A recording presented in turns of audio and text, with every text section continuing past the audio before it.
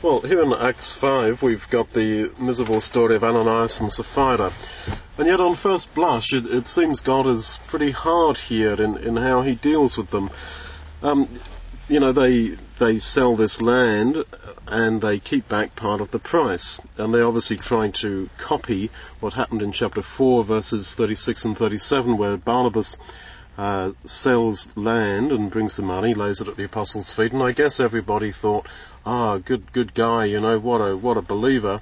And they wanted the same adulation. And spiritual pride is so obnoxious to God, and that is really why they were killed. There were other people who had lied and exaggerated and the rest of it, and I guess God didn't smite them down, but these people were smitten down because of spiritual pride. We want to appear like Brother Barnabas and have everybody thinking that we are spiritually so wonderful, and that is so obnoxious to God. Now, verse 4, chapter 5, Peter says to them, while it remained, was it not yours? Was it not your own? And after it was sold, was it not in your own power? Now he uses this word exousia for power. And let's just follow that through a little bit. The implication is that money was yours and was not God's, and you had the choice to give that to God or not. It was under your own power. It was yours, your own. And yet, in another sense, of course, everything that we have is God's, and yet Peter seems to reason as if, no, whilst it was yours, it was yours. And it was under your power, your exousia. All power, or exousia, in any part of heaven or earth has now been given to the Lord Jesus. That's Matthew 28:18. And yet, bring another verse into play here. In the parable, he gave authority, or exousia, same word, to his servants. And when he comes again, he's going to judge us for how we've used that exousia, that power, that authority. It's Mark 13:34. So then, he has delegated to us his wealth. This is, the point of the parable, that the master gives all his wealth to his servants. There's an element of unreality there, as there is in all the parables, to try to signpost to us the significance that he has given us all that he's got. Now, we are to give that back to him, but until we do that, it is in that sense ours. Now, this is a scary thought, that actually all that we have, and we all have something. It's no good thinking this applies just to the wealthy, the financially wealthy. This applies to us all in one way or another. We have this power. We have this exousia. We have this authority that has been delegated to us. And we have it. And for the moment, that is genuinely ours. And the point is that we are to give that back to the Lord. And so generosity is not, in a sense, generosity. It's only giving back what you were given. Because all power was given to the Lord, and he, in the parable, divided up that power, that authority, amongst his servants, and is coming back to judge us to see how we've got on with it. And really, all you can do with it is to give it back to him. And this power or this authority is not only in terms of financial wealth. We would be quite mistaken to read this incident as just a warning to the rich. It's not that. It's about the use of power, exousia, authority. And you have that idea again in some of the Bible teaching about forgiveness. That when someone sins against you, and that every single one of us have got people who are in our debt terribly because of poor behaviour, etc., we are to forgive them, because that is the power that has been given us from God. Now Peter says to them, verse 3, he says, Satan has filled your heart to lie to the Holy Spirit. Everything that Peter says and writes, his recorded speech, his letters, etc., is shot through with allusion to his own failures. And we've made this point time and time again in studies on the letters of Peter and in chapter 2 of Acts and chapters 3 and 4. All the way through this is happening. And here the allusion is to Luke 22:31-32, when Jesus says that he knows that Satan has desired to have Peter, and he's prayed for Peter. But the point is that in the end, although Jesus prayed for Peter, in a sense in the short term, Peter gave in because he denied the Lord. And he gave in to the pressure of the Jewish Satan upon him, and he said, no, I don't know him, I curse him, I don't know who he is. And so Peter is saying, look, I also fell for Satan, as it were. I fell into the power of the adversary, and you have done the same, but you didn't pull out of it, you didn't repent, as Peter did. You notice, incidentally, that he parallels Satan has filled your heart with the Holy Spirit with, you have conceived this thing in your heart, verse 4. So the orthodox idea of Satan is rather shot down there, because sin is conceived, it begins within the human mind. It's been pointed out that Satan filled my heart, and that's why I sinned, was a common phrase used in first century Judaism to explain and almost to excuse human sin. If you want the references, you can look at my commentary on Acts. So then, Satan filling the heart was a common phrase that they used. Why did you do this? Satan filled my heart. I'm a puppet. And that's the significance of the way that Peter goes on to say, verse 4, you conceived this thing in your own heart, and therefore you are responsible, and therefore you are going to be judged. So he's really cutting in there against the usual idea of Satan, that we are just victims, we're just manipulated by this Satan who dabbles with our mind, and he says, look, no, the real Satan is in fact not who and how you think. Sin is conceived within the human heart, and therefore it is your fault, and you are therefore liable to judgment. And one basic outcome of our rejection of the idea that Satan is a personal being who is responsible for human sin, one basic outcome of that is that we must take responsibility for our behavior, and also, of course, to recognize that we are responsible for human sin, that we are responsible, absolutely, for all our failure, and that the real arena of spiritual conflict is within the human heart, and not somewhere up in heaven, as it were.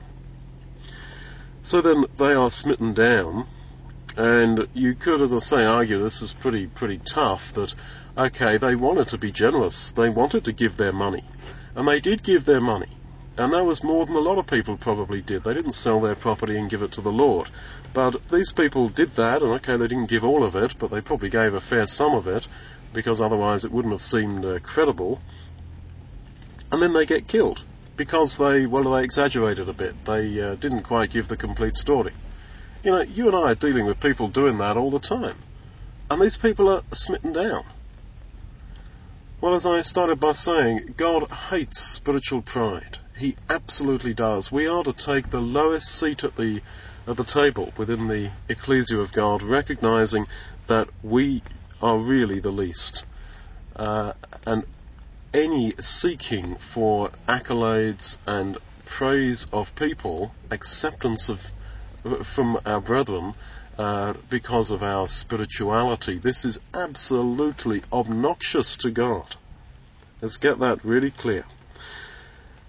And yet, despite this apparently, to the sort of the outside view, this sort of very hard behaviour of God in this incident, verse 12, verse 14, believers were the more added to the Lord. I think the harder side of God attracts. You have a number of passages in Ezekiel and in Isaiah which talk about when God judges the earth, then men shall know him. And in Revelation you have this a couple of times, that his judgments will be made manifest in the earth, and people will believe. Paul says to the Corinthians, knowing therefore the terror of the Lord, and he's talking about the terror of rejection at the last day. He says, therefore we persuade men. So you can see that he really is saying that the reality of the future that we might miss and the condemnation which there will be for some. It's not negative psychology, it's not trying to spook people and scare people, but it is simply true that people will be condemned at the last day. And I think these passages are saying, and that sort of gets us real. The fact that there is no third way, the fact that our ultimate destiny is to appear before the judgment seat of Jesus and exit one of two ways, to the right or to the left. The fact there is no third way, the fact there is no purgatory. This, I think, encourages us to sort of get intense and to get real about spiritual life, that really in the whole stream of decisions and choices which we have every day, hour by hour, we are to decide for the Lord. And I think as you get older you realise and perceive this, that really all the decisions that we have in some way or another come down to for God or not for God. And it's as simple as that. So this demanding side of God, this harder side of God, is, I think, what attracts, what in fact motivates us.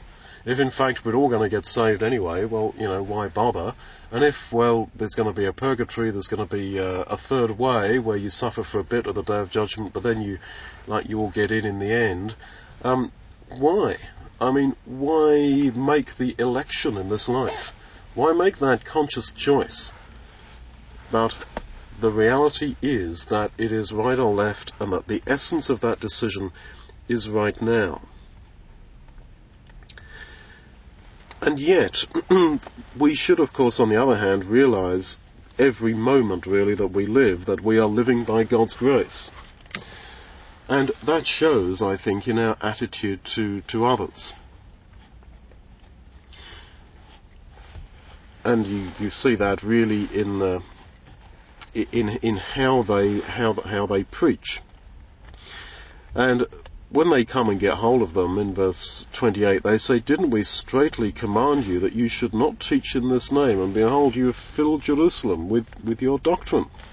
Why have you done this?" And Peter replies and says, 29, "We ought to obey God rather than men, and God raised Jesus, whom you slew," verse 31, "and him has God exalted to be a prince and a saviour, for to give repentance to Israel and forgiveness of sins," 32, "and we are witnesses of these things."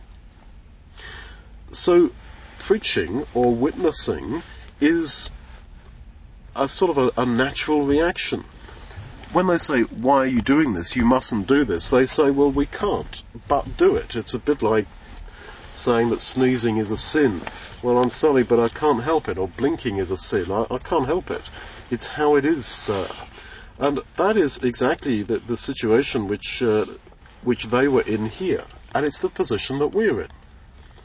That if really we believe that Jesus died and rose again and has been exalted to give forgiveness and repentance, then we cannot but share that good news with other people.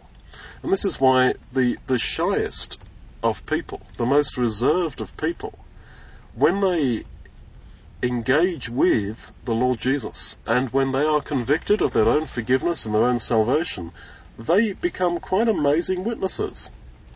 And so it is for each of us. If we wonder why we are shy to witness and we beat ourselves up maybe that I don't put a word in for the Lord as I should, well, do we really believe? Because if you do, then somehow it naturally will flow out of you. There's something, however, very wonderful here in the list of things that he reels off. You killed Jesus, God raised him, God exalted him to be a prince and a saviour, he's now in heaven, 31, to give repentance to Israel and forgiveness of sins. And Peter says, and we are witnesses of that. I'm a witness of that. Well, how exactly was Peter a witness of the fact that God had exalted Jesus into heaven? Yes, he was a witness of the death and the resurrection of the Lord, yes, but a witness that Jesus was now in heaven? I mean, had he been up there and checked it out, and come back to earth and said, yep, I was there, I saw it? No. in what sense is Peter so utterly persuaded that he is a witness of this? Well, he's a witness of it because he of all people had felt that forgiveness of sin which was enabled by the Lord's resurrection and his exaltation to heaven. And so that's why he can say, I really know that Jesus is now in heaven. I really know that Jesus was resurrected. And we who did not literally see the risen Lord, we also can just as strongly be witnesses of his resurrection and exaltation if we have known his forgiveness. Now, this is an amazing thought, that we know that he is in heaven, because we know that we have been forgiven. I'd like to just also note 31, that he was exalted to give repentance and forgiveness, not just to get forgiveness, but to give repentance. This suggests that his exaltation has enabled him now to work on human hearts, to bring people even to repentance. If you look back at chapter 3, 25, 26, Peter quotes the promises to Abraham that in your seed, in Christ, will all the peoples of the earth be blessed. God sent his Son Jesus, raised up his Son Jesus, and sent him to bless you in turning away every one of you from his sins. And we observed when we did the study on Acts 3 that that Greek word translated to turn away is the same word used by Jesus to Peter when he says, put up your sword into its sheath. Put up, turn away your sword. And in that sense, Jesus saved Peter from sinning. So the blessing which was promised to Abraham was that his seed would live forever, have eternal life, eternal inheritance of the kingdom of God on earth. And by baptism into Jesus, we become part of that seed, and that becomes true of us. But if you and I are going to live forever, there must also be, therefore, because we're sinners and sin brings death, there must also be the forgiveness of sin. And that's why there's a link between blessing and forgiveness. And the blessing which was promised to Abraham is the forgiveness of sin. But it's not only forgiveness of sin, it is turning us away from sin. The new covenant, which was the promises made to Abraham, according to Galatians and Romans, the new covenant is expanded upon a bit in Jeremiah 31, where God says, I gave you the old covenant, a set of laws, and you just didn't keep them. So, I'll make a new covenant with you, when I will write my law in your hearts. And Hebrews says that those words apply to us who are today under the new covenant. So then, the new covenant, the blessings, involve forgiveness and involve God's word being written on our hearts, us being turned away from sin, and again you've got an extension of the idea here in chapter 5 there, verse 31, that he has been exalted to give repentance to Israel and forgiveness of sins. So God wants us to repent, and God is working in your life and mine to lead us to repentance. Again, Paul says in Romans, the goodness of God, the grace of God leads us to repentance. It's not as if God says, well, look, you've sinned, if you want to repent, I'll forgive you. His grace is even beyond that. He even works in human minds to bring about repentance, or to try to. He even did this, I believe, with Pharaoh. And he tries to do it with all sorts of people. So not only should we be eager to forgive, as God is so eager to forgive, but we should be eager to try to help people to repentance. And we, of course, ourselves are being helped to that repentance. And because we've experienced it, we therefore know that he is at God's right hand in heaven. And this is why there was this great joy, which is a theme of the early church. There's so many references to the joy of these early believers. Here in Acts 5, you've got it in 41, where they depart from the council rejoicing that they're counted worthy to suffer shame for his name. Let's just go back to chapter 3, verse 8. the healed man leaped up and praised God. He joyed before God, and all the people saw him joying before God. Chapter 2, verse 41, they that gladly received the word were baptized. 46, they did eat their food with gladness of heart. And so it goes on. 8 verse 8, 13:52, 15 verse 3. It's a real theme of joy. And that joy can only really come from a certainty that we have been forgiven. Otherwise, there would not be any real basis for joy. And so we come here to the bread and wine to see all this made real, to take the symbols of this new covenant, the cup of the New Testament, or new covenant in his blood, which has been made with us. This is our way to forgiveness. This is our way to salvation. And we really have been forgiven. We have been saved. And that's why we know, or we should know, we should be convicted, that he therefore did die, did resurrect, and was exalted. Peter had not seen the exaltation, had not seen the ascent of Jesus to heaven. He didn't know Jesus was at God's right hand from personally having seen it, but he was a witness of it. And so can we be, not only of that, but also of his death and resurrection.